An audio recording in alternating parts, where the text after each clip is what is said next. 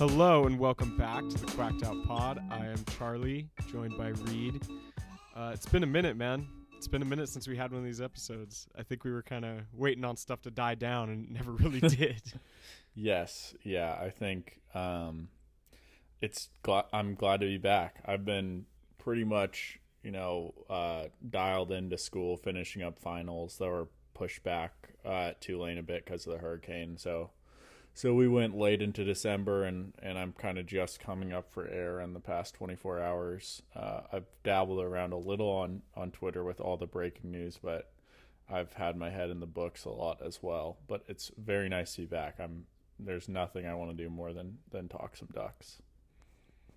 Yeah, me too. The last time we were together, I believe, was right after Mario was fired. So just in case you don't remember the last time we recorded, it's been quite a long time, especially for our standards. So, but yeah, I mean, going forward, we're expecting to do like the same schedule we're used to. Hopefully doing weekly, if not twice weekly episodes. Maybe do a little bit like shorter stuff so that we can kind of, I don't know, keep ourselves organized. Right. It's also tough when we'll talk about different, and we'll hit on different things today. Don't get me wrong. But it's kind of tough when you'll like hit on a piece of news at one point during a long 2-hour episode, and then like that one bit of news is old by the time you like release it, or even like throughout the week. Yeah. Before your next pod. So with that being said, we are going to touch on a lot of stuff in this episode just because we have so much to catch up on. We're going to talk about Lanning, obviously, all the hires made around there. Talk about the early signing day or the start of the early signing period. We got a couple transfers to talk about, and including incoming transfer that we didn't necessarily expect, I don't think. Am I missing anything? No, yeah, we're going to touch on all those things. This one's going to be especially focused on the staff stuff just because that's kind of the big picture stuff, and I'm sure that we'll kind of dive a little deeper into the dynamics of this class, over the coming week or so, and then also the Alamo Bowl is about a week away, right on the other side of Christmas, basically. So yeah. We'll get a preview of that out soon as well. But this, we haven't really got a chance to even comment on Lanning and all the news there, and it's been kind of nonstop news over the past week and a half or so. So I'm excited to break that down and give our thoughts there. Yeah, man, it's been nuts. I did tease Bo Nix a little bit as well. We will talk about him briefly, although, as you said, like that's more of a next year talking point than a this year talking point, considering all the other stuff that's going on. But we will touch on it a little bit. Yeah. All right, man. Let's get into this timeline because I think there's a lot of confusion surrounding some of this. Talking about the Dan Lanning hire. Here's the thing, right?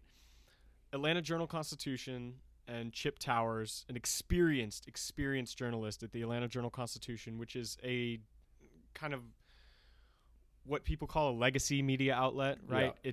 It's like your Oregonian of Georgia, essentially. Right. And if a report is coming from there, it is legit, like 99.9% of the time. Right, and even more it being in like a major metro area like Atlanta. It's like, yes.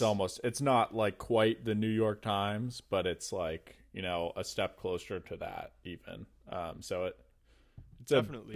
It's not just like a message board rumor. Right? Chip Towers literally said that on some podcast I caught him on, and he was like, hey man, when I put stuff out on like for the Atlanta Journal-Constitution, like it has to be right. Like I can't be wrong. This isn't like, oh, I'm hearing this post, somewhere to 500 subscribers. It's like, no, this is like an official report that we don't want to get wrong. So yeah. Yeah, man, and especially in such a deep-rooted sport and relationship that publication has with Georgia football, like right. It's really hard to question something like that. So I think everybody's head was spinning by the time that the 247 guys put out reports that it was not true and that Oregon had not, in fact, hired Dan Lanning, at least not yet. Yeah. That was on a and then we have like Canzano sprinkling his own stuff on the end of it. Yeah, that all happens on a Friday, I think. And then that night, there's the Twitter Spaces with Dan Lanning's brother in it. I'm sure everyone's Yes. heard of this, but maybe for a few people who haven't. Yeah, basically, Dan Lanning's brother hops in this new thing, Twitter Spaces, just like a live chat. And my man is just spilling the beans on all this stuff. And he's like totally oblivious to what a big deal it is. Like there's just multiple blue check marks in there. It's like 1,500 people deep. Everyone on Oregon Twitter is talking about it, and people and they're like, how do we even know this is his brother? And Krapia hops in. He's like, it's his brother, guys. Like I checked in on it. It definitely is. And yeah, the brother's just like floating all this stuff. He's like, oh, he usually calls the family. He hasn't done that yet. And he's like floating names. He even mentions on the Twitter space, he mentioned his relationship with Dillingham, who he later hired as OC. So like he's going deep into the roots. It's like, okay, how does he know all this stuff? And it's like, well, because he actually is his brother. But it was so funny because people are like, does your brother know you're on here? Like, is he okay with you doing this? And yeah, and the brother's like, I mean, no, he doesn't know, but like, I'm not saying anything that isn't like public information. Basically, like everyone knows this stuff. It's like, dude, that's just not like. And he just, I think he in his mind, it seemed like he thinks he's just like talking to like 5 people. He doesn't even really know the technology works. It felt like. And of course, there's like 2,000 people listening as he just gives the direct scoop. Josh Pate hops in there. It was just so funny. It was so funny. Yeah, that was great. Yeah, man. But that's an important point because like Spaces played an actual critical role in this hire. Like it's really weird to say that. I mean, maybe not like the hire itself, but the timeline of figuring out what was actually happening. Like you said, you had literal journalists in there, like getting the scoop on this hire from his brother. Yeah. And like, there's people on the toilet in the background and all this shit. It's just literal shit. It's crazy. Yeah, but I mean, that tells you a lot. Like when when guys from 247 and Krapia and like Brandon Marcello and Josh Pate are in there, it's like, yeah, these are dudes who have like the phone numbers of people with actual like sourcing that they could actually like work and get something. And they decided that the better scoop they can find is from the brother on the Twitter space. Like, yeah, and even Rob Mullins hopped in after the hire to justify it to the fans. Yeah, it's totally ridiculous, funny. Cool thing though. But you bring up an interesting point, like not to segue too much into Spaces, but like I think it's a really interesting platform, and it's one that we've talked about using for a little bit now. It's one that we did in fact use a couple weeks ago around the Mario stuff happening. But it's interesting because, like you said, you get guys like Krapia in there, again, a literal sourced journalist. Even Rob Mullins has been in there. A lot of team parents were in there when we hosted the space. You can get a really, really interesting mix of people in there. And then you can bring fans to it, which is something that traditional journalism doesn't offer really at all, unless you just have a journalist who will regurgitate questions from their fans or whatever. But yeah, man, I think it's a really interesting platform, one that we're definitely looking to use going forward. Yeah, it's super interesting. Everyone's kind of looking to do something here or there, and we'll find our space in it too, I'm sure, because it's a cool thing for sure. And it's cool, the direct interaction. Yeah, it's kind of like got some live radio flavor to it, but then kind of fan run. It's cool. It was interesting for sure. Something that'll hopefully this coaching search ends up on the wiki page when the Spaces history books are written. I think it could. Anyways, we got pretty far off the tracks there, but point being, like, my point with this whole Journal-Constitution report, with the 247 reports, and from the Canzano reports later, which we'll also touch on, I don't really think anyone was lying here, or even that anyone was wrong. I think it's more so just a timeline mishap. Now, I know it's really tough to look at it and say, well, if Chip Towers says this and people clearly deny it, how do those things not necessarily contradict each other?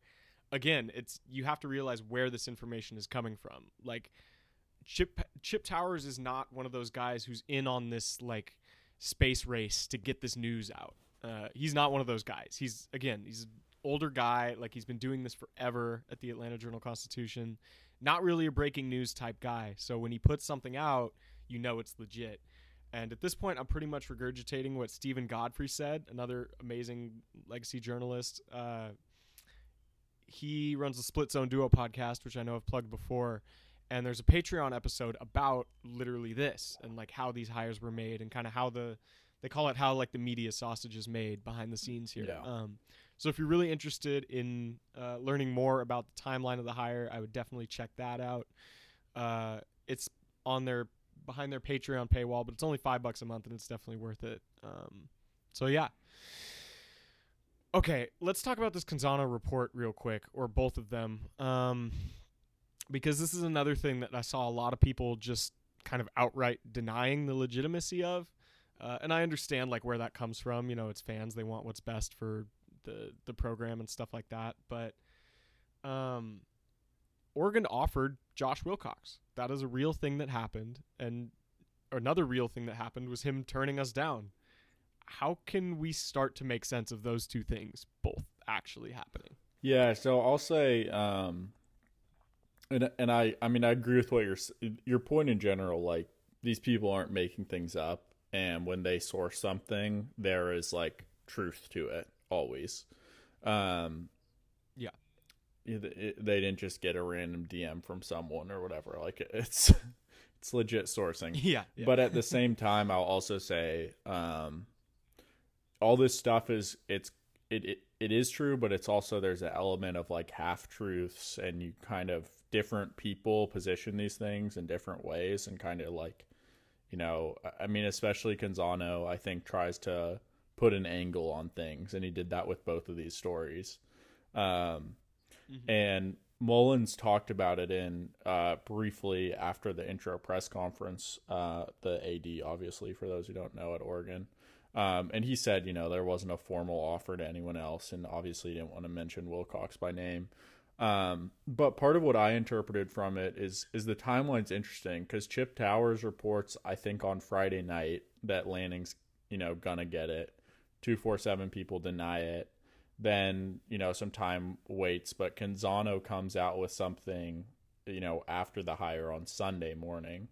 And he says that communication with Wilcox and formal offers and like continued attempts were made to him going into Saturday, which is kind of interesting. But I think that, you know, I think that offers are a weird thing, because, you know, at least how Mullins tried to spin it was that you kind of have you have a few serious candidates and you're going through parallel negotiations with them at the same time. And when they're serious, you kind of get down the road a bit. And that's something we heard from, you know, on Scoop Duck a bit as well. J-Hop was kind of talking about how this search was run kind of through parallel courses, and Mullins didn't say that explicitly, but he alluded to the same thing. Where kind of, you know, Phil Knight and donors and stuff have some candidates, and Mullins is working on some guys. So we definitely know stuff got really serious with Wilcox, and there was, you know, something that was close to an offer to him. You know, I think, I mean, I'm sure technically, as is always the case, you know, no one has ever formally offered a job until they've already accepted it, right? So you don't, you know, people rarely like put the contract in front of them and have them holding the pen ready to sign, like, unless they already know they're going to sign, obviously. But yeah. So I think there was an offer made. You know, if you want to look at it the optimistic way, and the way like Oregon fans will try to probably justify that, is digging into like what was the offer and how that might connect to the fact that Wilcox declined it. because you have Canzano and you have John Wilner kind of propping Wilcox up for a while here. Especially Wilner's been like talking so much about the COVID issues at Cal with Wilcox, and he was pushing him for the UW job before this, and then started pushing him for the Oregon job. Anyways, it just seemed like from the reporting from Wilner and Canzano, like, and just in terms of common sense about Wilcox being an Oregon guy, like everyone thought this, and the situation at Cal being bad, everyone thought Oregon is Wilcox's dream job. He's begging for it. All he wants is the job. Of course he's going to take it. Like, I don't think this was ever a possibility in people's mind until the Canzano report that he wouldn't take the job if he was offered. So I wonder why that was, like you said. And so I think that there's kind of two justifications for that in my mind. One is just like what Oregon has become, and the level of expectations and win now. It's just like a different place than it was if you were Bellotti taking over the job in 95, like it's not time to program build and maybe one day we'll get to a Rose Bowl. It's like people are like, we should win the conference next year. So, and Canzano also mentioned a lot about how Helfrich was treated, who's also kind of that native son who took over the Oregon program and even got Oregon to a national championship game. And then he was kind of trashed and dragged through the mud a bit, when things failed pretty fastly. And I think that was, personally, obviously I have no issue with Helfrich. He's an awesome guy. And he did some good things for the program, but he was a disaster ultimately, as soon as Mariota left. Anyways. Yeah. And I love the term native son, but like here, me and you, and a lot of our listeners understand at this point what it takes to win in college football at this point. And we haven't even talked about the letter yet, but I think that kind of mentality of just holding on to what you have, and what's special to you, not disregarding winning, but maybe making it secondary to, taking hold of your identity as a program. We don't really buy that, maybe we'll feel a little more sentimental when we're older, but at this point, I think it's pretty clear that, we just want to win, and this is where this program is at. And yeah, again, it is hard to constitute or, make sense of offering Wilcox and, allowing him to come home and all this stuff. But when you look at it from that angle of establishing an actual identity, it does make a little bit of sense. And we talk all the time about how strong a brand is. That's different than an identity, right? Everyone can look at the Oregon O and know what school it's referring to and what, football program it's referring to. But in recent years, there has been a little bit of an identity clash. Again, we built this program upon, or not we, but this program was built up upon like doing flashy things and, running offenses that nobody else was doing, wearing stuff no one else was wearing.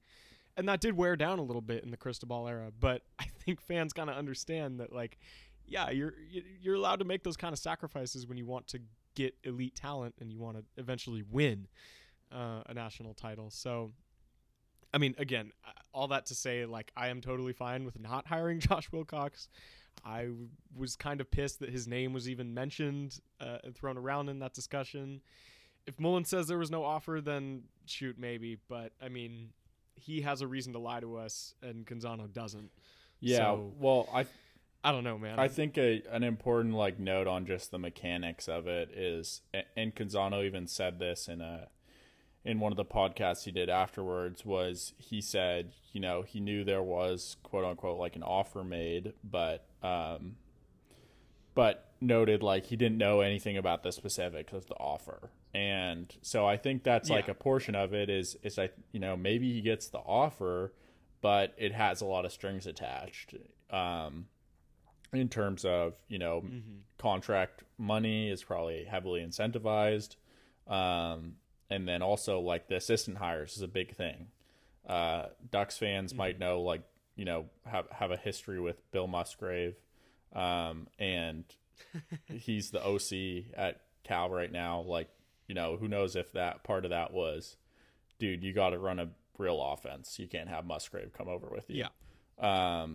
That is like very, very possible.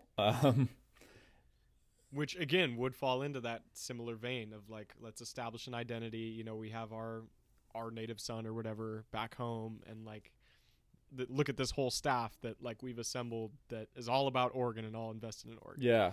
And again, lastly on this letter, the last thing I'll mention, it's so ironic that like what these guys really wanted. Sure, some of them wanted to hire Wilcox. Others, Joey said on the space that like, some of them wanted to hire Wilcox. Some didn't really care, but were wanted it to be in considered favor of it a little more than others.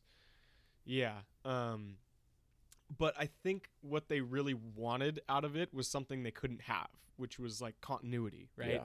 That was kind of the main focus of their whole thing, was like, well, we built this program on like 30 years of back end work with all these, continuity and assistance. Yep. Well, guess fucking what? That's not exactly something you can just snap your fingers and make happen. Like, you can't, Rob Mullins can't like set a clock back 30 years and like rehire, Steve Greatwood and all these dudes that were at Oregon and Nick Aliotti who were there forever. Right. Like, that's not realistic. That's not going to happen. When you're an elite program, your elite coaches get poached. That is just what happens to elite programs. So yeah, I thought that was kind of ironic that that's sort of what their ethos was like centered around. Well, I just think that the only way you can, you just have to build that thing. And I think Mario was doing a good job of in that aspect of building out a staff. And there was some turnover, especially at the coordinator positions, but there was a lot of solid position coaches that were sticking around for a while and kind of building out a network. Mm-hmm. And he was kind of starting to create a bit of a coaching tree, for himself at Oregon. So I think,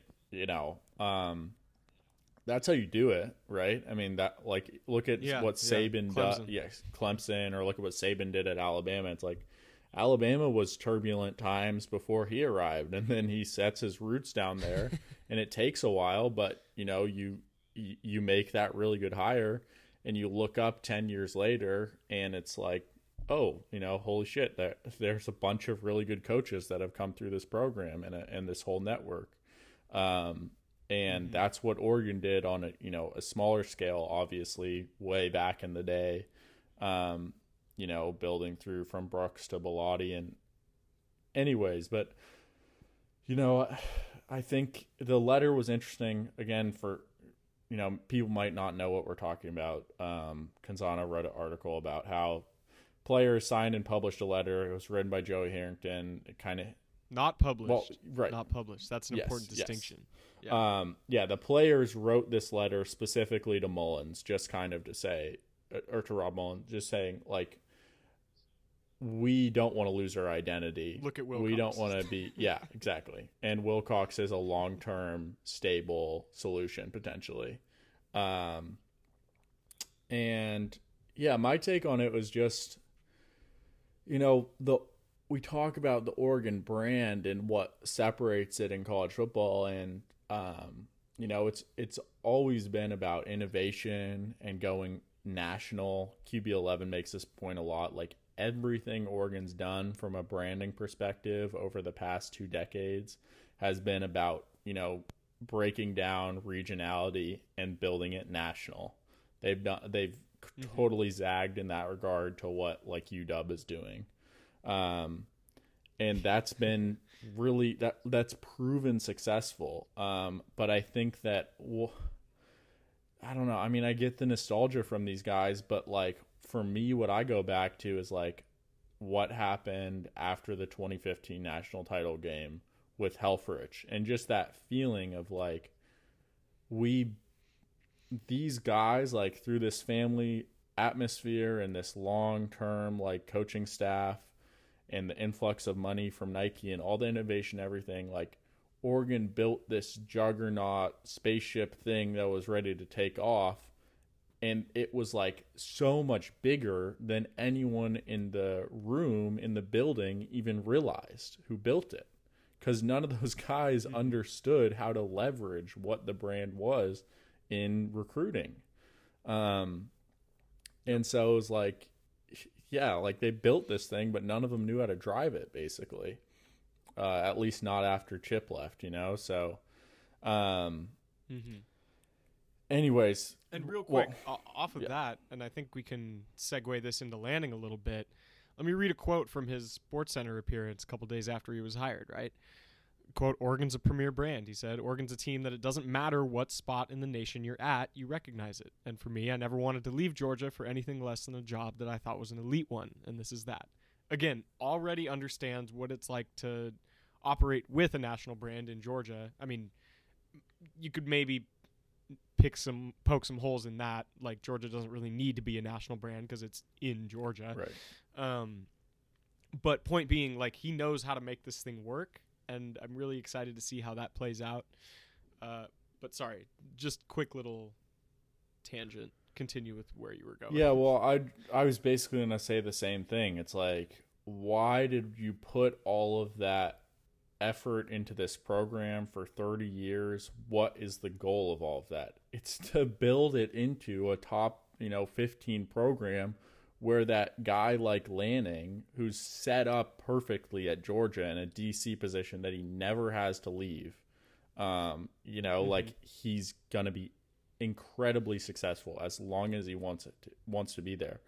And you set it up to the point where Oregon actually becomes one of the 15 jobs in the country that he would be willing to leave that cushy, perfect, risk-free setup to go to, because he believes he can compete for a national title at Oregon. Like, and that's what this is. Like, that was all you worked for this entire time. Wasn't to hire Wilcox again. It's to have it be like, we get a legit dude. And even with the Taggart search, we didn't get that as much as this one, I feel like. And there's some pros and cons to Lanning that we're about to get into, but it's like, look, man, what was Lanning doing? He was sitting at Georgia, and he's had tons of opportunities. And he basically interviewed for the Oklahoma job, and it's like he was runner-up there to Venables, who's been waiting for a long time for a job, whatever. But, like, they were very close to hiring Lanning. It's like, hey, man, go tell hop in the time machine and tell a Ducks fan in 1990 that Oregon's going to be, in the same coaching pool for candidates as Oklahoma. Like, yeah. That's crazy. Where we're, that was the goal, right? So I'm super glad that Oregon, to whatever extent it was offered, kind of dodged the bullet of going conservative on a Wilcox hire. And for me, the thing about this Lanning hire is, despite the cons and the inexperience and all of that, this is bold, national brand, high upside hire, right? And it just leans into that, and it kind of says, like, no, we're going to be serious about this thing. We're going to do something bold and try to keep climbing as a brand. I think that a lot of the things we're mentioning about Wilcox can also apply to Right. Chip, who was obviously the odds-on favorite to be the coach pretty much as soon as the job opened until we hired Lanning. So, yeah, man, again, obviously Chip is a much different guy than Wilcox. And real quick, I know we're just sort of shitting on Wilcox. Like, he's a great defensive coach. Make no mistake. He's a phenomenal defensive coach. He's highly regarded in the coaching community around the country. His record doesn't exactly speak for itself. Again, he beat us 2 years ago, but also with that losing record had to deal with more COVID BS than any coach in the country, being situated in Berkeley. So there's a lot of excuses for him, but again, I would not want him as the next head coach. I'm very glad we did not hire Josh. Yeah, Wilcox. For all the reasons we just stated, I think that's a step in the wrong direction. he's a great dude. He's an Oregon guy, like we have been for the past few years. Like, I root for him at Cal when I can, like, it's great for him, but that doesn't mean that he just should get the keys to the Oregon job just because he has ties here, Yeah, exactly.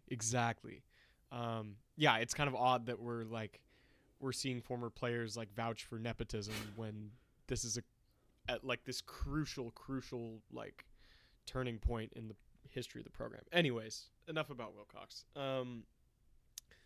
Dan Lanning. Let's get into it. Georgia defensive coordinator. Before that, he was the outside linebackers coach at Georgia. Before that, he was at Memphis as a linebackers coach. And before that, he was GA at Alabama back in 2015. Way before that, he was at Park Hill South High School in Missouri, and he quite famously, gets in his car, drives 13 hours or whatever to Pitt, convinces whoever was coach there at the time, I can't remember, to give him a GA position. It works miraculously. Ends up at Arizona State as a GA, and then Sam Houston, and then Bama. So, if anyone has not watched Georgia's defense this year, maybe as much as I or other college football fans have, it's nasty. It's absolutely disgusting in the best possible way. I understand, didn't show up against Bama, whatever. Bama's Bama. I'm honestly not even that's a whole different discussion. Right. If you're not able to stop Bama, I'm really not going to hold it against you. The biggest kind of dig we've seen at Lanning, though, despite helping concoct this otherworldly defense, it's already highly regarded as one of the best of all time in college football. Yeah. Despite that, he does catch a lot of flack because people say, well, it's a relatively easy job for a defensive coordinator. Kirby Smart runs the defense. It's Kirby Smart's defense. Obviously, he's a defensive coach. He used to play defensive back at Georgia. He molds that defense to what he needs, and he's got his hands all over it. Yep. Can you say anything to push back on that?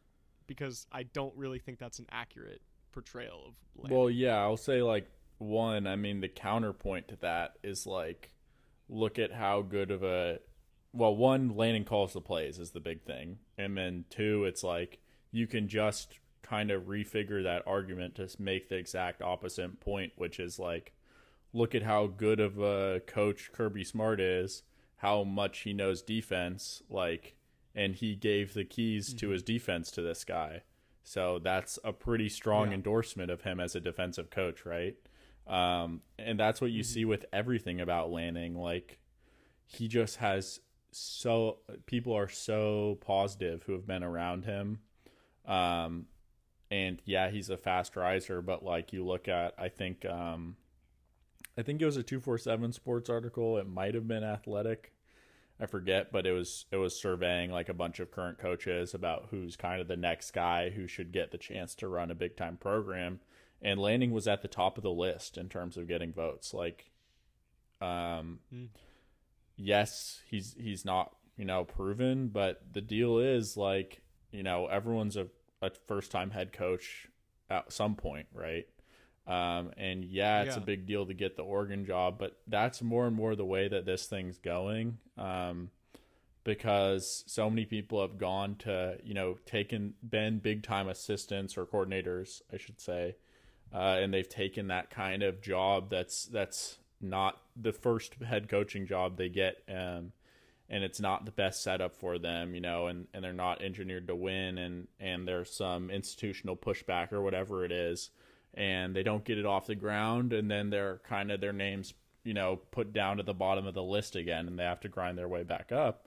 And Lanning recognized that, and so he kind of just sat there and was like, "Hey, I can wait here as long as I want. I'm going to wait until I get a great job." And that was the nice thing about what Joey said after the letter and going back on. He did a radio hit with Canzano and just kind of said, look, man, this letter was written at the start of the week before we knew anything. It was a turbulent time, and Cristobal had just left, and we were all feeling kind of an identity crisis in the Oregon fan base too. And I think that one of the things Joey pointed out that I totally agreed with was the nice thing with Lanning is he did actually choose the Oregon job, he's had other offers, and he decided that this one was worthy of it. But yeah, I'll go in and just say the tweet I put out right after the hire, just kind of, for people who aren't familiar with Lanning, how do you sell this as quick as possible? And for me, it's compared to what Cristobal is, you get to keep a lot of the stuff that you liked He's passionate, he's intense, he's charismatic. He has that kind of SEC DNA, as in he just knows how to go about this sport the right way. He's learned from the best people. He might not have quite the depth of resume that Cristobal had, especially in terms of his time as a player, but that kind of went back to bite us.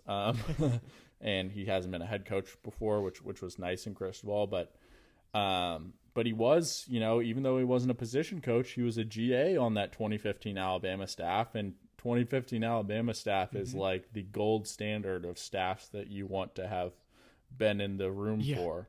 Yeah. Mel Tucker, Kirby Smart, Cristobal, Kiffin, crazy names on there. Anyway, so you take all that stuff that you really like about what you had with Cristobal. He's a player's coach. He's just a good guy that you can root for.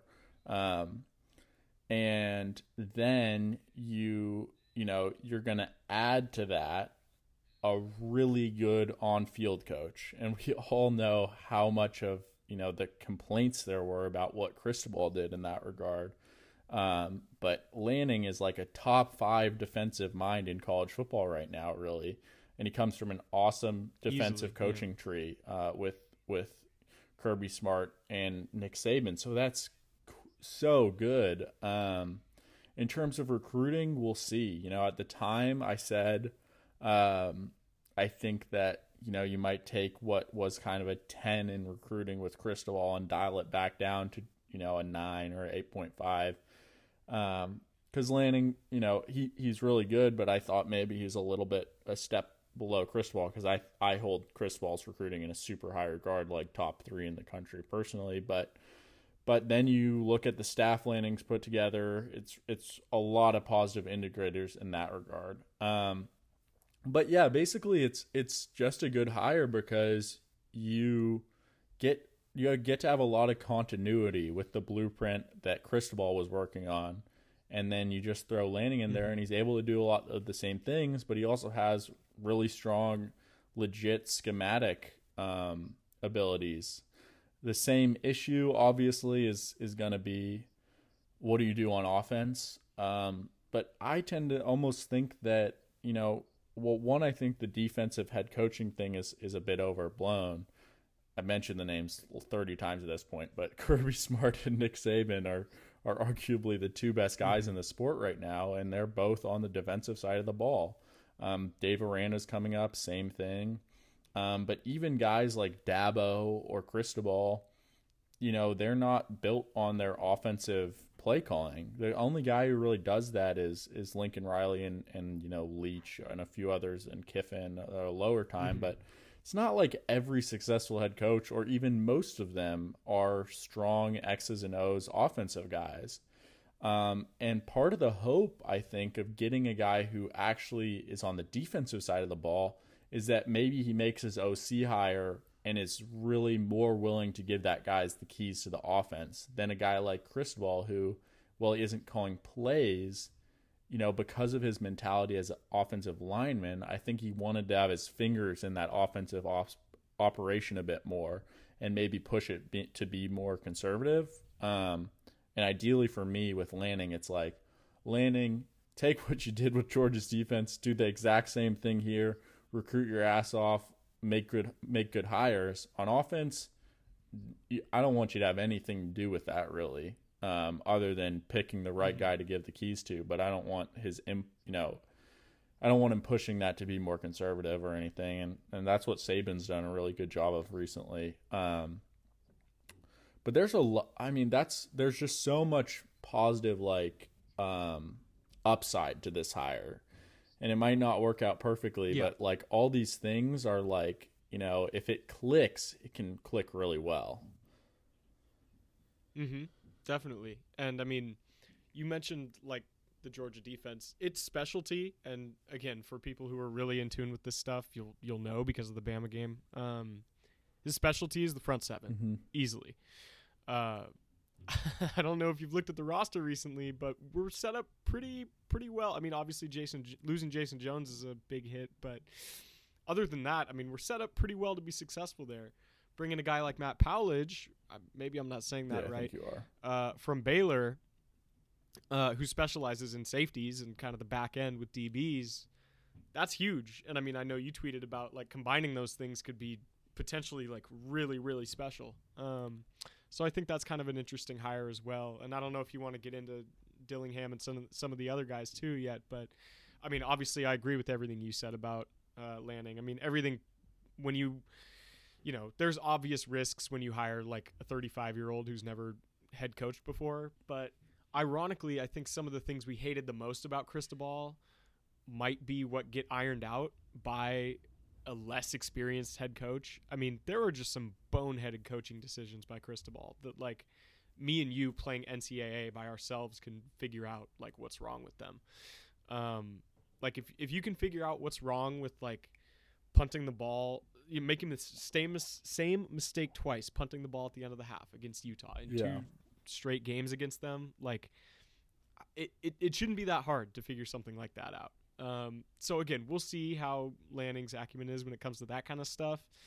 Like you said, maybe a step back in recruiting, but honestly, I don't even think that's a safe assumption to make right now. I mean, yeah. We know Cristobal's an absolute animal when it comes to the recruiting trail, but I mean, it's not like Georgia has lacked for defensive power either, in terms of star power in the past few years. So yeah. I'm interested to see what he does. And again, bringing in younger assistants is only going to help make that recruiting stronger. Yeah, 100%. The staff hires he's made so far in terms of recruiting have been really knockout.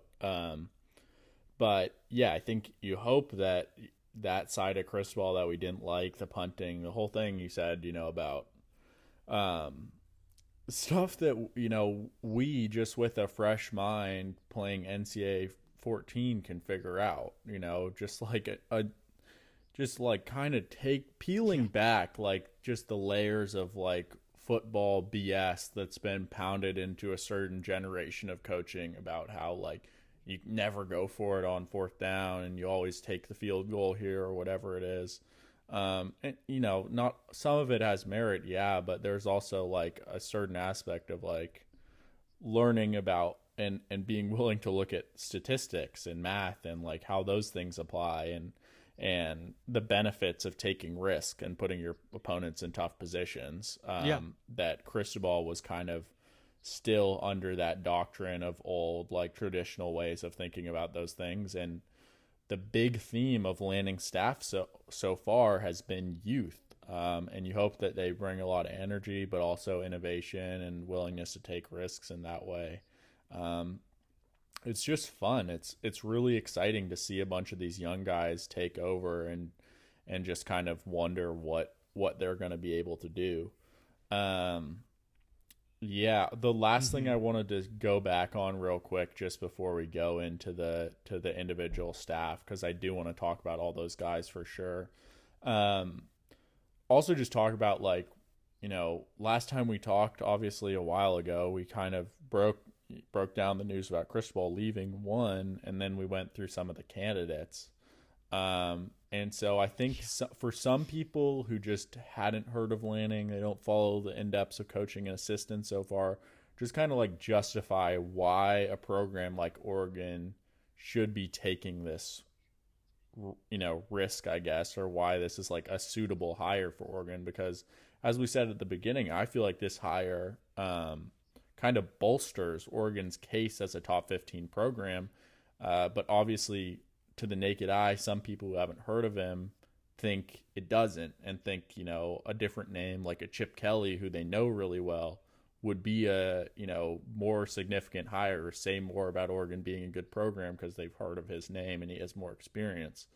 So I'll go through this. So basically, I think, you know, without getting super into the weeds, I'll just kind of go off of the list of the guys that we mentioned, and kind of how we broke it down was that there's going to be a first list. I mean, yes, there's the Hail Mary guys like a Urban Meyer, which we'll never know exactly how that, you know, how close that did or didn't come to happening. But regardless, there's kind of the first chunk of current head coaches that are ready to take a step from kind of a mid-level program to a top 15 level program. If you're one of those and you're taking a look at it, either you're like the top 5 programs that can take a swing at Lincoln Riley or Brian Kelly or try to lure an Urban Meyer back or whatever. But if you're not there and you're just top 15 program looking for a really good head coach, first you start with who are the successful guys, head coaching experience at kind of some tier 2 programs. And so big names were Dave Aranda. From all indications, Oregon pursued it there. Similar defensive-minded head coach. We talked about him in the last episode. He's not going to be our coach, so no one really cares, I assume. But anyways, Oregon, made an effort there. Seems like he felt good about his position at Baylor. It is what it is, right? Kiffin is another guy who people were excited about. We talked about, the flash and everything, but you don't make that hire because of some of the baggage and his immaturity and whatever, the headaches on social media. Matt Campbell's another guy at Iowa State. That didn't happen for a whole host of reasons, one of which is that Rob Mullins has a close connection with the AD at Iowa State, but also just because the cultural fit was weird. Anyways, all that is to say, a lot of those candidates that you would look at didn't fit for whatever reason, either because they wouldn't come or, it wasn't a fit or whatever. And then you have, Chip Kelly and Wilcox, which we already talked about. But after that, really what makes the most sense and what kind of is the new thing that people are going is they look at top young assistants. That's, that is exactly what Notre Dame just did in hiring Marcus Freeman, promoting him. Marcus Freeman is a great comparison to what Dan Lanning is, a really high-level defensive young coordinator. So if it's good enough for Notre Dame, I think you can't complain too much about it being good enough for Oregon. But more specifically than just like, oh, what is a good coordinator? People really like to focus on Broyles Award finalists.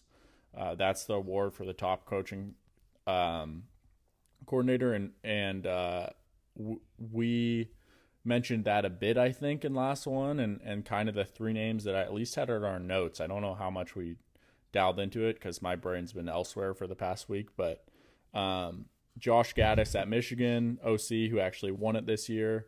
Jeff Grimes, the OC at Baylor. Those are 2 guys if you wanted to go offensive. If you wanted to go for a defensive assistant in college football, a defensive coordinator, Lanning is by far the dude. Like, he's 2-time finalist. He runs the best defense.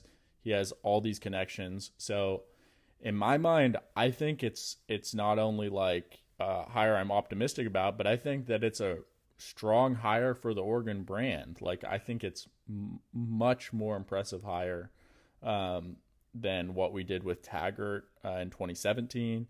I think it's even a better hire than the promotion of Cristobal was at the time, probably, because he didn't have I don't know. That one's a little closer. I thought that was a good hire too, but he was kind of still in rehabilitation after getting fired from the job at FIU.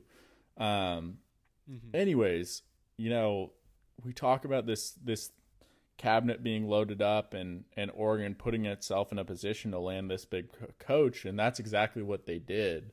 They didn't get the first, guy with head coaching experience, but this is a super legit candidate who one of these years was going to end up at an Oklahoma or an Oregon or a Notre Dame or, an SEC job, maybe a Florida or something. Like, all those jobs that Oregon probably wants to be in the conversation with as top 15, one of those guys was going to hire Dan Lanning in the next couple years, and Oregon got the shot there. And then on top of that, too, I think the good thing about Oregon in comparison to those jobs that was a reason why Dan Lanning took it was because this isn't a classic rebuild.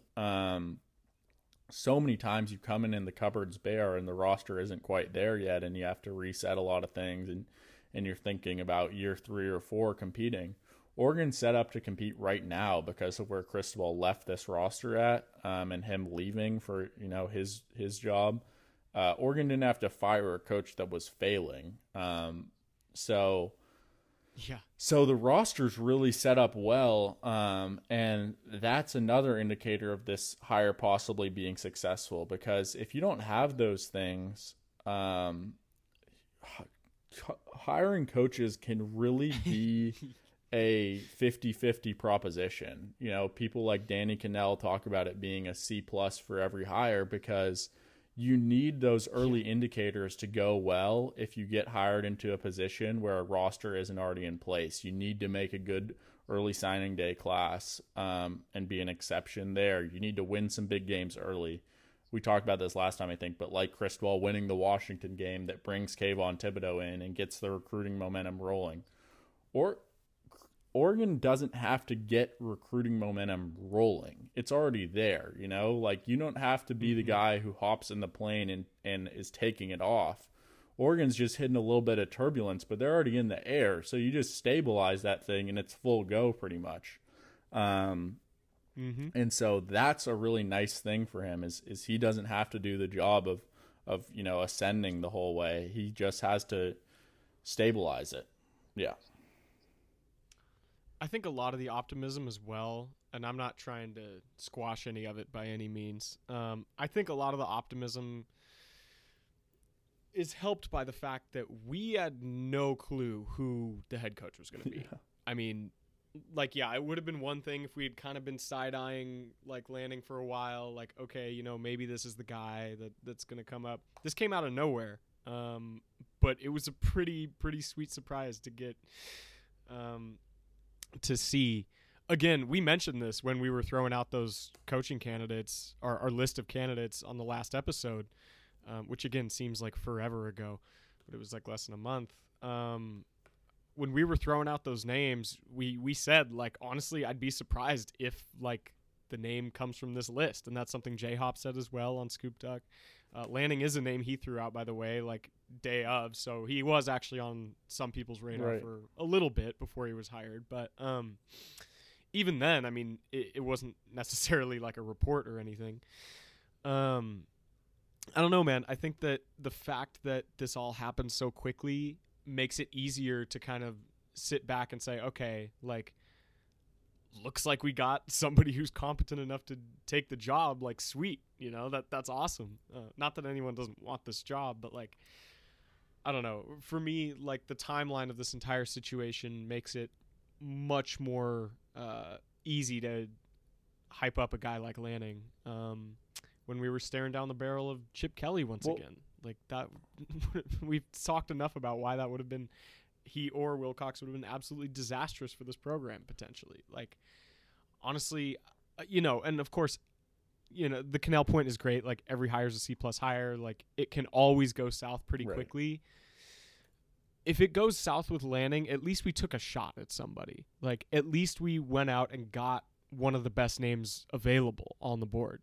And again, let's remind ourselves that, like, Oregon hopped on this head coaching carousel weeks after everybody else. Like, we thought it was winding down by the time Mario left. Yep. Turns out he just had another game to coach in the Pac-12 title game. So I don't know, man.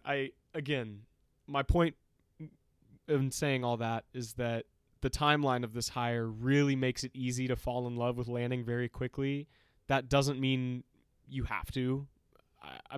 I haven't found a single Oregon fan who, you know, even ones that wrote the letter who aren't excited about Dan Lanning. Actually, I guess there's one person on Twitter who's not that hyped about it, but by and large, I mean, everyone seems to agree that this is a great hire. So, I mean, should we dive into, like, potential disaster situations, or do you think that's more of an off-season bit?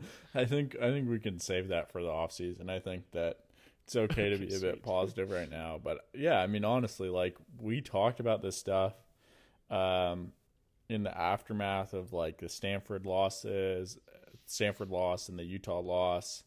Just like, and I'll be honest, like, I was scared shitless of the possibility of Cristobal leaving and like what Oregon's options would be for a new head coach, and like waking up, you know, with Chip Kelly or Wilcox here and just being like so just like not being able to even like imagine a national championship, just being like, oh, like we're back to like 10 wins and like Rose Bowl, like Rose Bowl appearance would be amazing, which I love Rose Bowl appearances, yeah, but like we have been unapologetic about our desire to chase a national championship for 20 years. Like, you got to make a hire with that ceiling, and at least Lanning is one of them. And I didn't know if we could get one of those guys. Like, when as one of those guys, I mean, Oregon hasn't made that many hires, obviously, right? Like, it's been internal guys for a long time. And then it was Taggart, and like, yeah, we were excited about him, but like ultimately, I mean, he didn't have a championship ceiling. It turned out pretty quickly. Cristobal might have or might not have, but I'll also say like another factor of that, and me being scared about losing Cristobal, and you know, I talked about all those reasons a million times, but being on the other side of it and actually sitting here and like saying, hey, I have a coach that I'm excited about his future and the possibility and potential at Oregon, is like I get to let go of some of the stuff that we had to deal with and the headaches that Mario caused with his offense and with some of his decision making, and him being conservative and stuff, and the things that I at times defended, because I thought that, you know, it wasn't going to get better if Oregon moved on long term, that they weren't going to get a better guy in there. And now I feel like there's potential for Lanning to be a better guy than Cristobal was. And so because of that, I'm able to kind of be like, hey, it feels nice to not have to worry about some of those things with Cristobal. It feels nice to, for a second, not have to say like, oh, we've had this guy in here for 4 years now, and the offense has never like clicked very well. Like, is that ever going to happen? And now it's like a bit of a reset, and we get to breathe again and be like, let's just see what Lanning can do, and hope that he doesn't. Yeah, have man, we got problems. a 2 deep today, and it only had like 4 oars on it. Yeah. It was crazy. Yeah, it's funny. It's funny moving on from that stuff. I won't be missing that shit. Yeah. But yeah, again, you make a great point. Like, there were definitely big problems with Mario. Mm-hmm. I mean, I think the biggest one even emerged this season with the whole AB quarterback situation. Yeah. Like, we'll never find out why that was the case. I mean, I guess we're just going to have to be satisfied with the fact that the locker room really liked AB and stood behind him. And he was a good leader and all this stuff, even if he wasn't super accurate. For the life of me, I cannot understand why he would be playing a single snap in this Alamo Bowl. Yeah.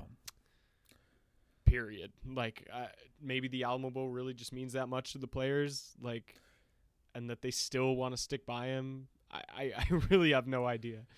Yeah, I don't. But it'll be interesting. We'll see what happens. I don't know if you got the chance to watch Micah Pittman's video about his decision to leave Oregon, but that was like pretty jarring too. You know, obviously every story has 2 sides, but he was just talking about like how he actually went to the coaching staff at the start of the season and said he wanted a red shirt because he just couldn't produce in the offense with AB, basically, or not necessarily like with AB, but just in the offense as it was. He seemed like he wasn't dismissive towards Cristobal as a person, but just was like, felt like Cristobal's offensive philosophy and them being so run heavy was what crushed it. But he went like, you know, the stuff he talked about was pretty serious, and it made me understand his perspective a bit more, where he was like, look, man, I went out there for the Washington State game, which was his last game, and he was like, I didn't enjoy, like, I wasn't having fun. Like, that whole thing and the headaches of the offense and being conservative and so run heavy and not spreading the ball to receivers and having a quarterback who maybe isn't capable of doing those things, like, that literally like robbed a former top 100 recruits' joy of football. Like, that is toxic stuff to have happen. And, you know, without pointing any fingers necessarily, but it's just like, hopefully with Lanning in this new era, that stuff doesn't happen. Because if there's one thing I believe, and I even believe it with Pittman, it's like, people want to be at Oregon. Like, some of Cristobal's time here and with the receivers and the stuff he's brought in and everything, like, proves like people are even like these these players are willing to put up with a lot of shit to stay at Oregon because they are connected to this brand, and this is like a place that people feel alignment with, right? So when you leverage this thing properly and you recruit really well, and hopefully you have a better offensive scheme, like people there's a natural draw to this place, or at least one that's been cultivated over the past few decades based on our style and the flash and Nike and all of that. So I feel like there's a ton of potential here, and I think that Lanning's a good candidate to maximize that. Definitely. And again, we'll have plenty of time in the off season to kind of dive into that even more. Once people's film studies get through, we'll be able to talk more about like the coordinator hires and what they mean. Obviously, Kenny Dillingham coming from Florida State, connected with Lanning at Memphis, I believe. Yeah. Dillingham's 31. We already mentioned Matt Powledge. I'm never going to figure that one out. He's 34, so another young guy coming in. It's crazy, man. Like this this coaching staff is not getting any older at the moment. And real quick, I want to go over like some of the other guys, like who's in, who's out, and who's like who we don't really know about yet. Yeah, let's do that. Obviously, and then I'll dive in. I want to dive in a little more specifically on some of those hires, but yeah, let's go through the old staff. You can run that through. Sweet.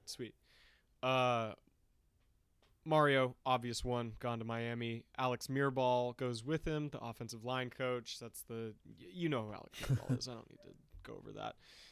Tim DeRuyter, defensive coordinator, gone. He goes to Texas Tech. Again, just can't really see him vibing with the new sort of young, energetic staff that's coming in here.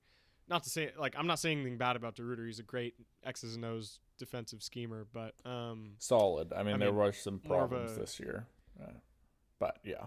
Yeah, definitely. I mean, but yeah, he's not one to necessarily like carry the torch forward, right? For the Ducks. He's gone to Texas Tech. Joe Moorhead obviously took the Akron job already. He was offensive coordinator. Marcel Yates, who was defensive backs coach? Yeah, safeties coach. Is that right? Chance had the corners. He had the safeties. Yeah, safeties coach. Yeah, he and DeRuyter both went. He followed DeRuyter to Texas Tech. And then Ken Wilson, linebackers coach, I believe, gets the job at Nevada. So that's actually really great for him. He's the actual head coach there now. By the way, another nugget I got from Split Zone Duo the other day. Nevada is one of the toughest coaching jobs in the country. I think they said like it's pretty much one of the 4 Mountain West schools that doesn't actively care about football in terms of investment and like, you know, getting a coach what he needs to succeed. So that's just something to keep an eye on there. Not for a potential reunion necessarily, but just, I don't know, if you want to follow his career or whatever. Yeah. Okay, who's staying? So right now, the guys who are still on the staff but might be leaving, McClendon's the obvious one, being the interim head coach. He's dodging questions left and right about his future. I think it's pretty obvious that he'll be gone. Joe Salavea, defensive line coach, not really sure what he's going to do.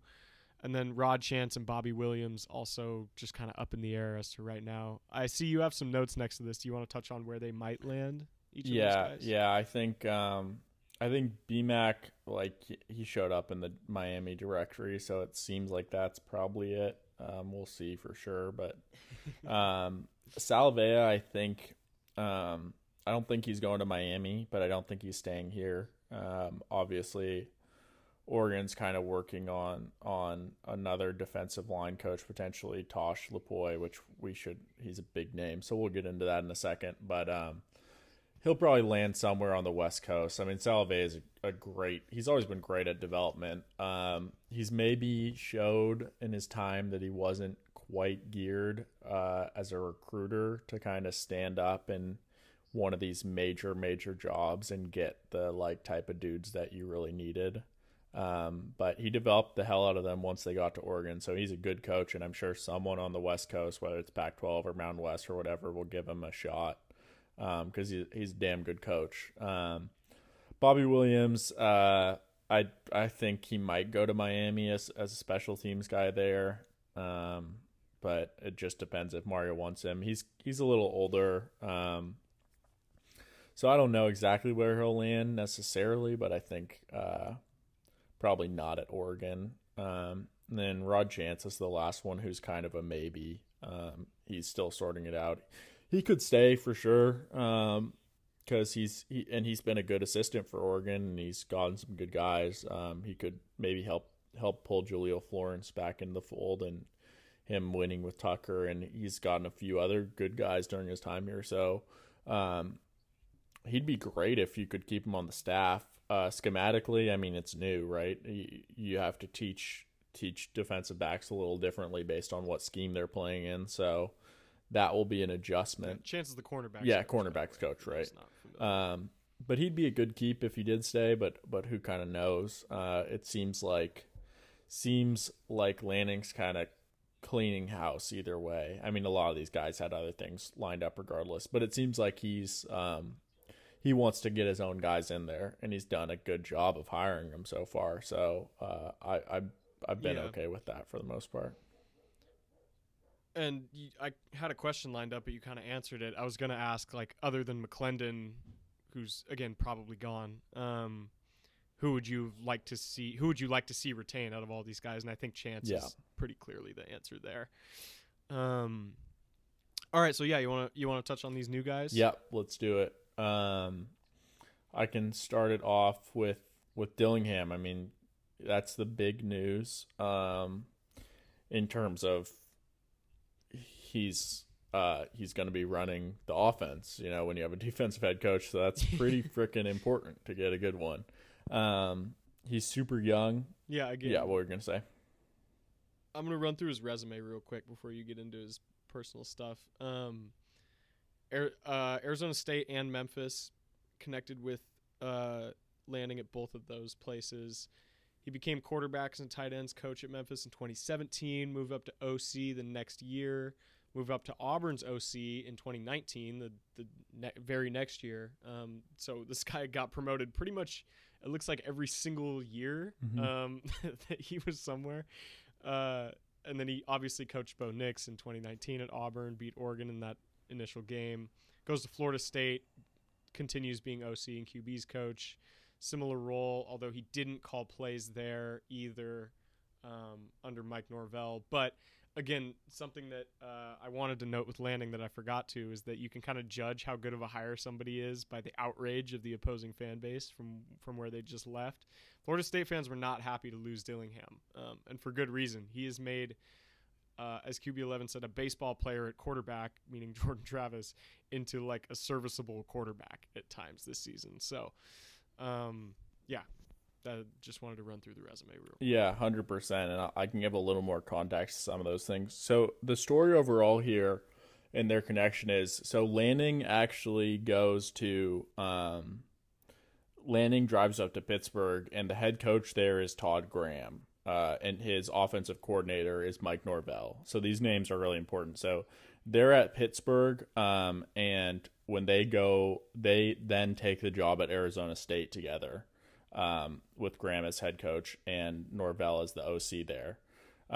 So what happens is Lanning is pulled over as a grad assistant initially, and who also comes in the door at Arizona State is Kenny Dillingham. And Kenny Dillingham's been working at Chaparral before this, Chaparral High School in Arizona as their offensive coordinator. So he gets an assistant role at Arizona State. And this basically starts, the story with Kenny Dillingham is he's like basically Mike Norvell's number one prodigy. They're super tight. They run he's been promoted through him the entire time, right? So he's at Arizona State with him and starting in 2014. And then he gets pulled over to Memphis with him, and he goes fast, like you said, from GA to QB coach to offensive coordinator. And so that's the deal. And Mike Norvell's really respected as an offensive mind. So Dillingham's a guy who meshes really well with him. Like I said, like that is Norvell's number one guy, like right-hand man is Kenny Dillingham. And so that's pretty much how it is with him. He's a fast riser like Lanning. He's a smart guy for sure. You talked about the benefit with him as a quarterback coach. That's a huge thing, right? Because Oregon obviously has been looking to develop the quarterback more. And they have 3 really good ones in there. And as we'll talk about in a second, they brought in Bo Nix. But anyways, yeah, again, so he goes to Auburn, and more context there, right? So people are going to say, well, he goes to Auburn and it's Bo Nix's freshman year, right? So they're connected there. But the thing is, when you're an offensive coordinator at Auburn under Gus Malzahn, you don't actually do anything but work it with the QBs. Gus Malzahn wants to do all of his own stuff, right? We have, like, Crepia talked about this, who was on the Auburn beat before coming to Oregon. Like, you're basically Gus's coffee boy and QB coach.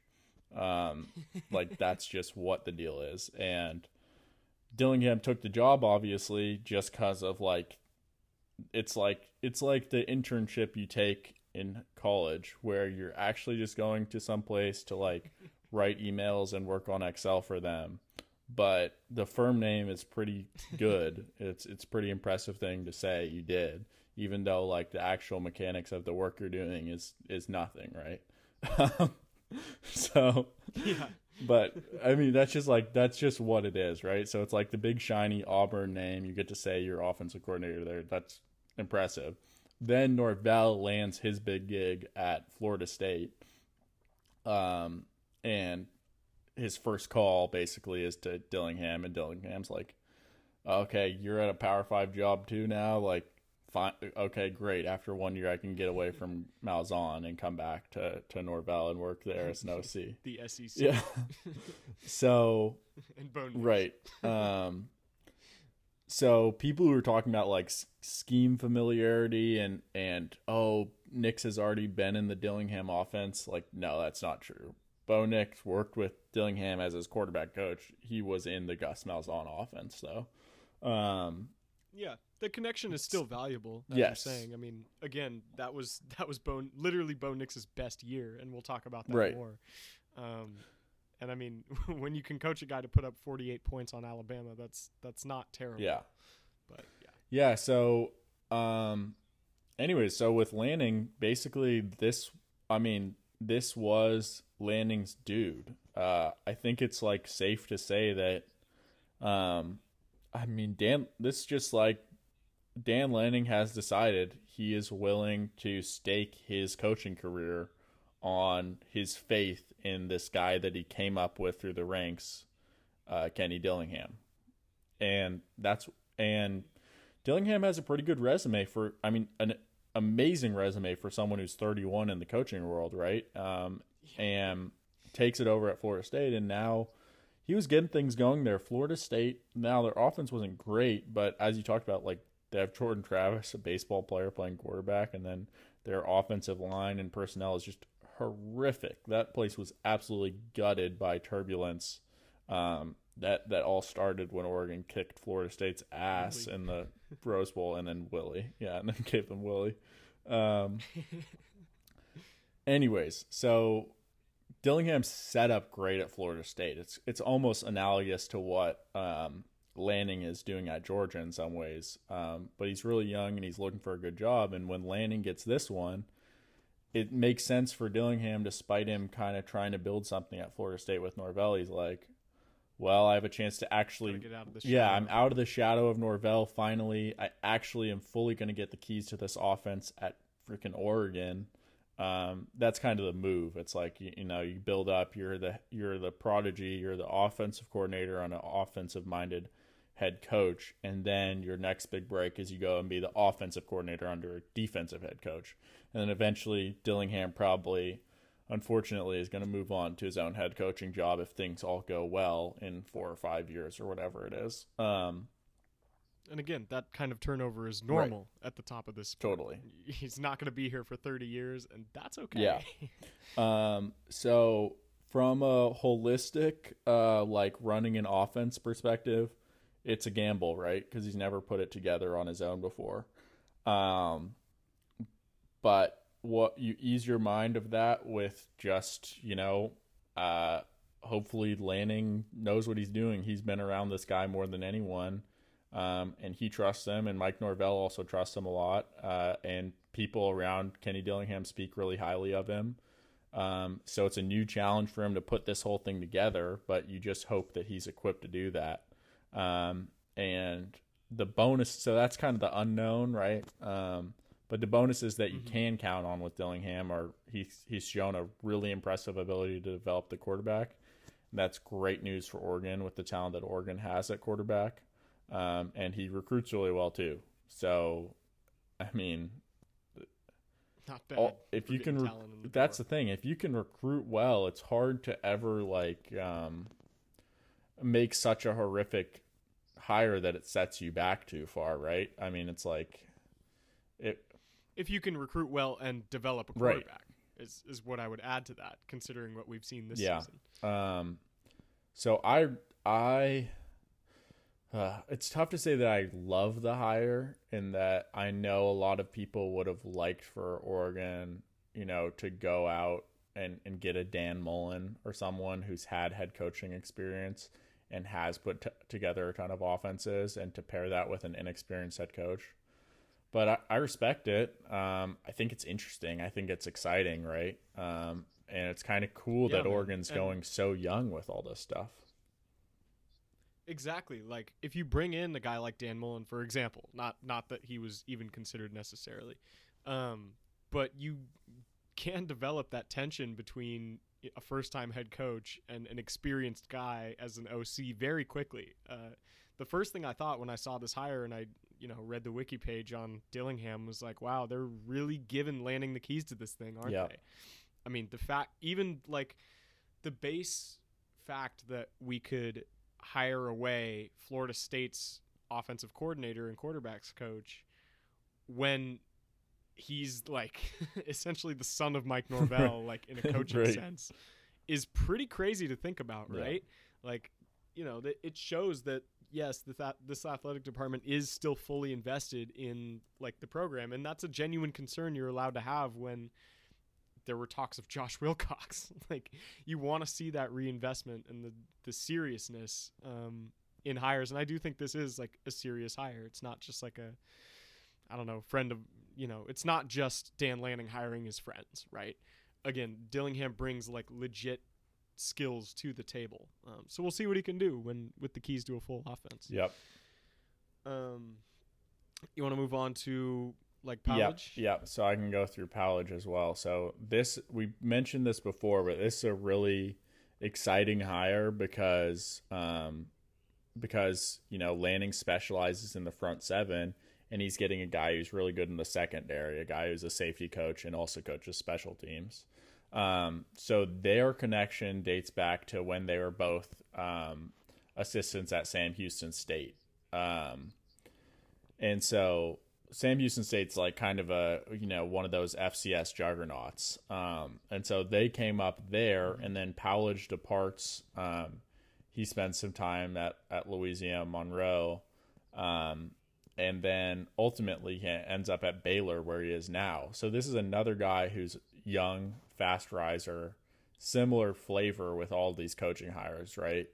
But the thing is Powledge at Baylor, the schematic ties there is to what Dave Aranda's doing. And that's just fascinating. I mean, right now, the stuff that Lanning is doing with Georgia and the stuff that Aranda is doing at Baylor with the tight front and all of that, those are like the two most interesting schematic things going on in college football right now on the defensive side. So you get the dude who's like really in charge, behind Kirby or with Kirby at Georgia. And then you get a dude who's like a top assistant to Aranda at Baylor, and you get like to learn about what they're doing and mix that in with it. And he also specializes in secondary.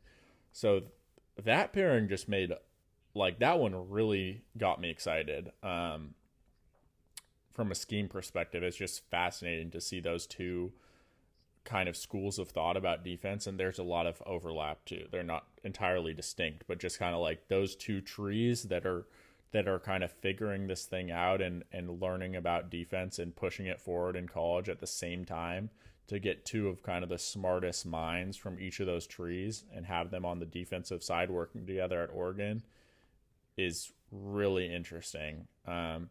And to add in that he's young and recruiting's a young man's game and has that same excitement and probably ability on the recruiting trail is a positive as well, obviously.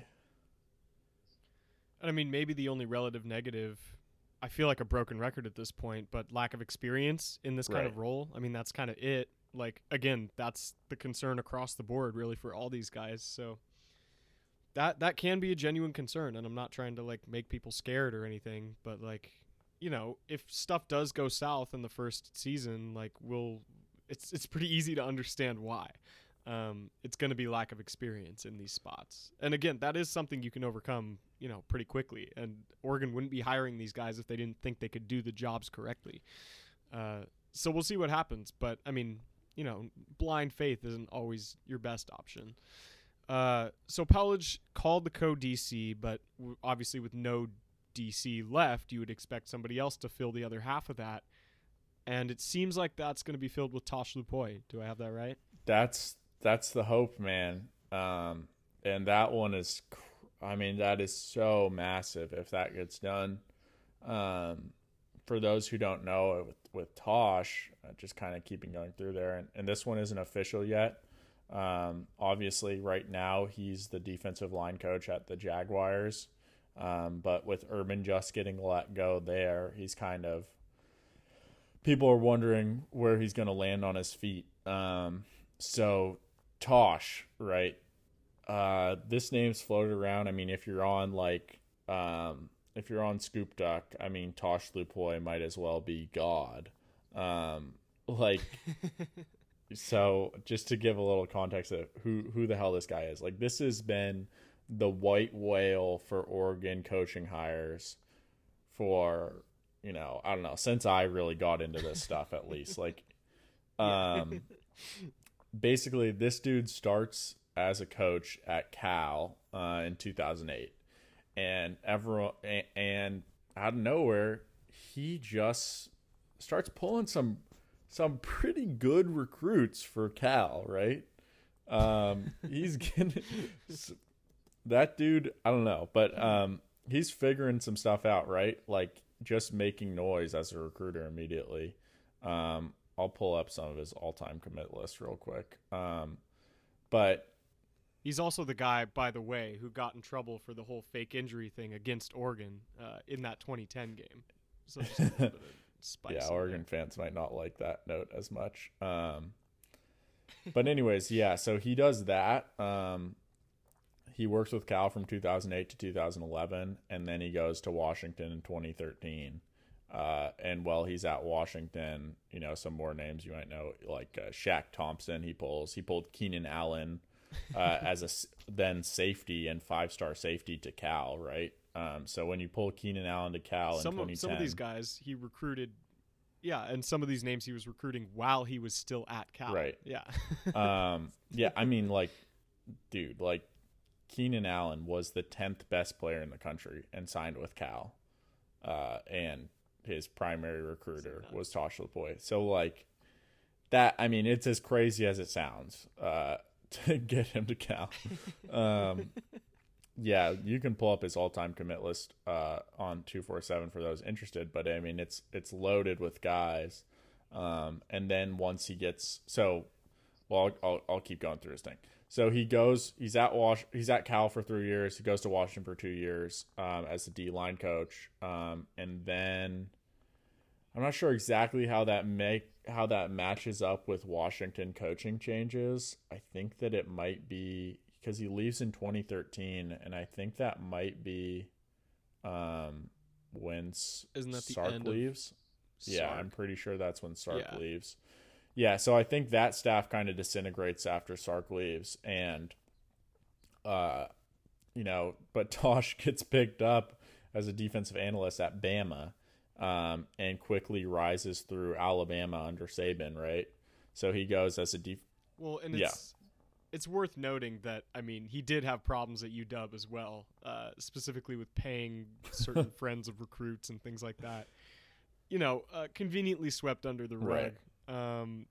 But he wasn't exactly a Chris Peterson mold Yeah. For a defensive coach. So, he was out of there. Kind of goes to Bama to, revive his career. Right. But, yeah. Right. No, that's very true. That is an aspect of this, and the reason I'm not touching on it as much is because, like NIL has just people have said it on Twitter and message boards. Like NIL is built for people like Tosh Lupoi. All the shady stuff in recruiting that has been going on since the sport started, or since it at least became a major, entertainment product. It's been going on for so long, and NIL has just made a lot of that stuff, a little more legal and acceptable. But even when it wasn't, it was like, it's not like he's, killing babies or something. He's finding a way to give money to recruits who are gonna make a lot of money for everyone else involved. Like it's not the worst thing for a person's character in the world, although he's bending rules a bit here and there. But anyways, he's a kick-ass recruiter, right? Greg Biggins posted on the boards that he said, in the last 25 years that he's been covering recruiting on the West Coast, Tosh Lupoi is on the Mount Rushmore of recruiters. Like, damn. Yeah, like this dude is a juggernaut, right? So anyway, so he winds up at Bama, does the whole rehabilitation thing, then he takes the outside linebacker's job, coaching there, and then he rises to defensive coordinator.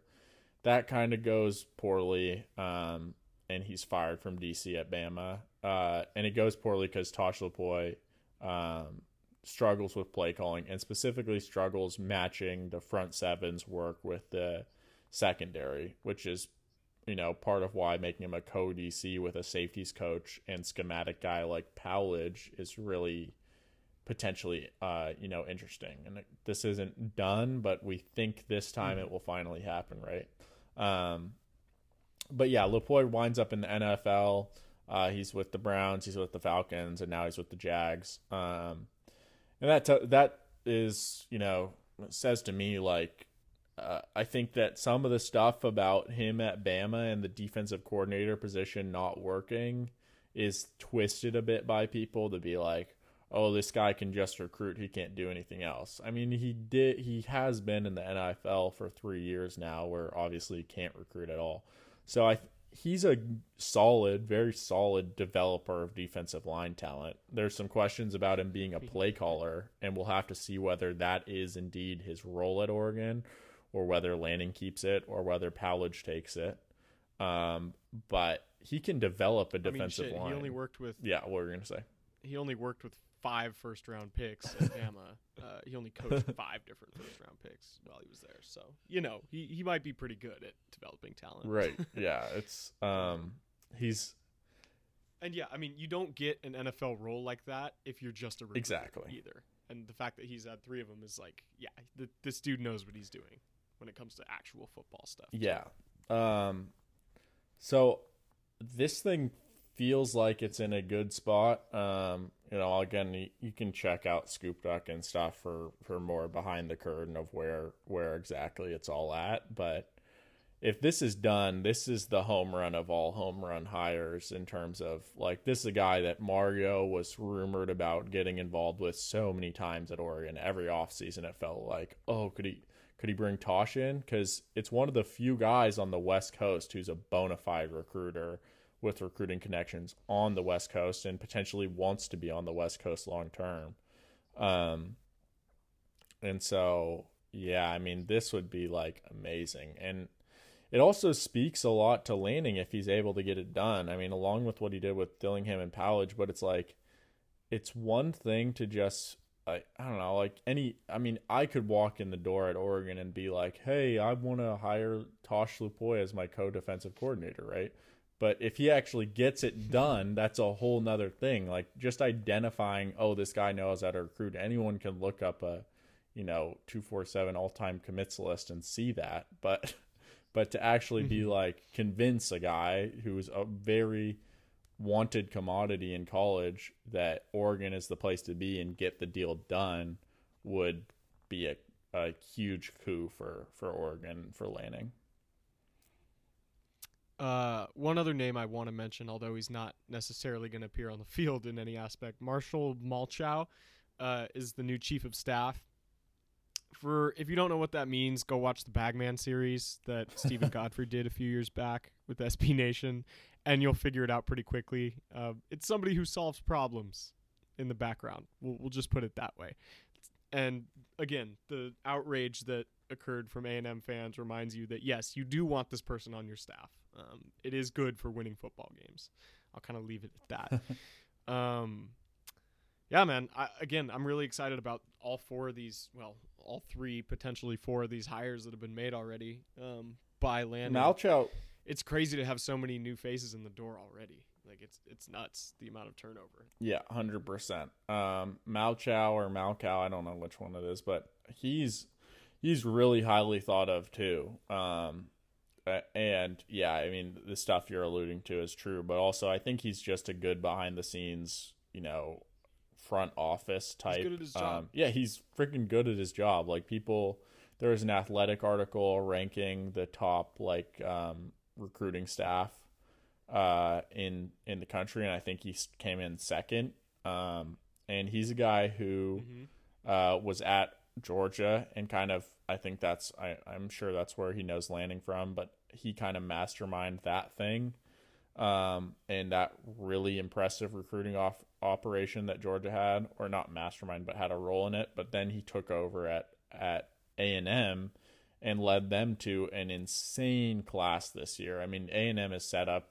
Yeah, they're number one right now. Yeah, they have the number one class in the country and are set up to extend it even more. Like, they have it's probably the best front seven haul I've seen ever from a college football class, like ever. And if you pair him with Tosh Lupoi, like, he could get some of those hopefully some of that stuff to Oregon, and that's huge. I almost for me, having a defensive lineman recruiting just the biggest bodies, most talented one, and linebackers is as important as anything. Yeah, just getting those bodies, especially in the Pac-12 with the competition you go up against. If you're able to get those Anthony Lucases and JT Tuimoloaus to stay, and Corey Foreman or whoever it is, those 2 to 3 bodies that exist that are top 50, top 100 level on the West Coast. If you can get a couple of them to come to Oregon every year, that is insane for Oregon, but it also keeps them from the other schools on the West Coast, and more often now leaving for schools outside the Pac-12. But when you play those teams in the Pac-12, they don't have those bodies ever. You're just going to bully them. Yeah, so man, that hire was just awesome. That's another one where it's and if you want to know, I forget who broke it, but just go to that tweet and look at all the quote tweets of it, and it's all these people saying fans don't realize, but this is probably the biggest hire of them all, and oh my God, I can't believe you got this one done, and this is going to be so big. He's another guy who people speak so highly of, who are around him, and so yeah, that hire was awesome. Yep. All right, man. Let's talk about another name that's coming in the door. Out of all the names we've seen and just discussed that are going to be new for the 2022 season, I think this is the least likely. Bo Nix is coming to Oregon, baby. He's coming to Eugene. Yeah. What is that? 3 years after? Yeah, 3 years after he broke our hearts in Arlington. In his first ever college football game, he's coming on down to Eugene, or coming on up, I guess. I want to clear up some things. Number one, this is a good thing. period. This is a net good. This is a net positive for the team. It is not inherently a bad move. It's not inherently going to negatively affect the quarterback room. If anything, bringing in another former 5-star quarterback would strengthen your quarterback room, you would think. It does raise a couple questions, and again, we're not going to dive into this a ton because we have an entire offseason to talk about it. But I've never seen a player more perfectly built for Pac-12 After Dark, man. This is going to be special. This is going to be must-see TV, even though it might make our eyes bleed if it does end up happening and he ends up starting. But what were your initial reactions to this? I know you had a paper you were working on at the time, so you might have had to delay it a little bit. Yeah, I was the absolute swirl of Oregon news was not exactly appreciated from me over the past week while I was working hard on finals and papers. It was quite a lot to try to juggle and hear, oh, this person's talking in a space. I'm like, oh, I guess I'm going to tune into this while I try to get another 100 words out. But anyways, yeah, so I reacted, I don't know, like you said, I think that it felt more and more like Oregon was going to have to bring in a transfer quarterback from somewhere. I think especially once you lose Tanner Bailey to South Carolina and you don't have a guy coming in. The reason for that is right now you have 3 scholarship quarterbacks. And you worry that if one of those 3 young ones in particular earns the job, that one or two of the others can transfer, and then you don't have anyone coming in behind them, right? So it made sense to get a transfer one way or another. And as far as it goes, I mean, this is one of the bigger name guys you could get. I'm excited about the potential of it. I don't know if he starts. I know some people, QB11 has said he thinks more likely than not he doesn't start. I think it's more likely that he does start versus Georgia, but we'll see. But he has a relationship with Dillingham. He's a exciting, dynamic guy to watch, like you said, Pac-12 After Dark type of thing. He has a ton of talent coming out of high school. This is a 5-star recruit, right? It could work out. Now, yeah, he's been very up and down at Auburn. He's been, not a great quarterback. I know is floating around his QBR was lower than Anthony Brown's and stuff. But it's just so different, the situation that he's in at Auburn. When you're playing, I mean, Auburn has year in, year out the hardest schedule in the country. They play Alabama, LSU, and Texas A&M in their division. And then they also have a guaranteed rivalry game protected against Georgia yearly for some godforsaken reason. They thought that was a good idea. It's the Deep South. Right, exactly. Which it's fun to watch, but I mean, it's a disaster for a quarterback, and especially with a team that's had a bad offensive line. And I don't know. I just don't think Auburn's put him in a good position to win, and Malzahn also has been bad at developing quarterbacks. So, yeah, I mean, it's one of those things. Again, it's kind of like this. The Lanning hires and this move even, it's just kind of like this web of trust from Lanning where it's okay, we're giving Lanning the stuff. He has this resume. He's a fast riser. He's kind of unproven. And then it's Lanning saying, hey, well, I really trust this guy, Dillingham, and I know him really well.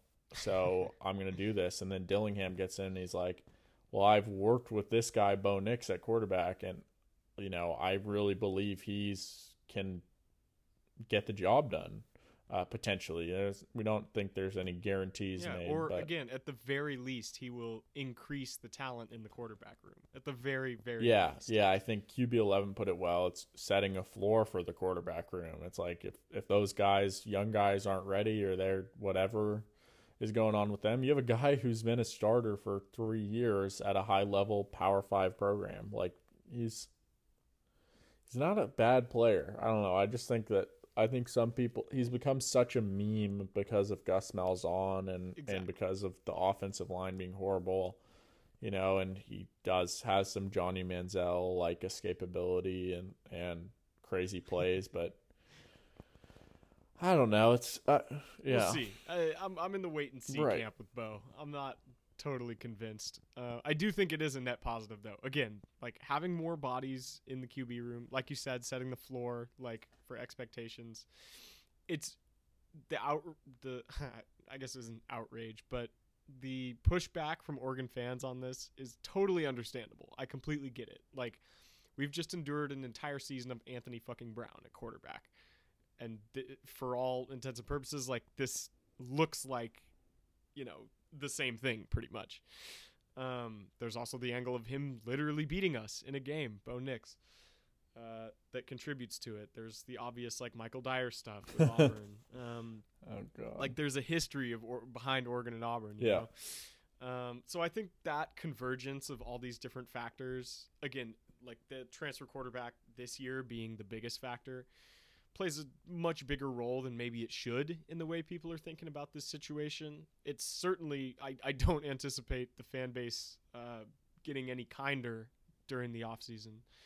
So we'll see what happens there. But, yeah, man, why not? He's got to land somewhere. And I'm okay with it being here. Yeah, exactly. That's how I feel too. Yeah. Any other guys we should look for? I mean, again, transferring out. I guess we haven't really mentioned the list yet. DJ James is in the portal, starting corner. Seven McGee was in the portal and then is out of the portal like a couple hours later. Jason Jones, we already mentioned. He's in the portal. Expected to go, or has he already gone to Miami? No, or is he just? I think that some people expect that, but I don't even think that that's a done deal or anything. I wouldn't put it that strongly, but it's certainly a possibility for sure. Am I missing anybody? No, that's it right now. The decisions, NFL decisions, Devin Williams and Mikael Wright going to the draft. That was big news too. Yeah. Wright, not surprising. Williams, a little more surprising, but I mean, ultimately, like he's got the build. Yeah, we knew it was a possibility for sure. Sala also right to the draft. I believe that's all four, including KT. That's all four of the declarations so far, right? Yeah, I think that's as far as I'm concerned. That's pretty much it for the stuff that I feel like I wanted to get out in this episode. And we'll obviously had a big early signing day that I think we can probably save and talk about in another episode, but I thought that was a positive development overall. And yeah, man, I don't have anything else either. We'll continue to monitor this stuff. Follow us both on Twitter. We're always talking about it. Obviously, I think this episode was enough evidence that like Scoop Duck is a useful resource. So you should definitely take advantage of it. Yeah. Anything else to plug? You working on anything for Scoop Duck right now? No, I'm kind of just trying to recover from my semester and getting back into it. So I'm hoping to really dive into that stuff once I get back to Oregon. And yeah, from there, just I'm sure there'll be more stuff out, but I don't have anything particular in the oven right now. Yeah, man, you coming back this week? Yes. Time for Christmas. I'll be back for Christmas. I'll be back for a while till the restart of the semester or next semester in mid-January. So, yeah, yep. And we have to obviously get to the Alamo Bowl in an episode soon, but. Yes, it's hard to believe, but yes, this is still football season, and we do still have a game in a week. Right. But yeah, so look for an episode in the next couple days on that. I don't think there's anything else, so thanks for listening. Please rate and review, and go Ducks. Go Ducks.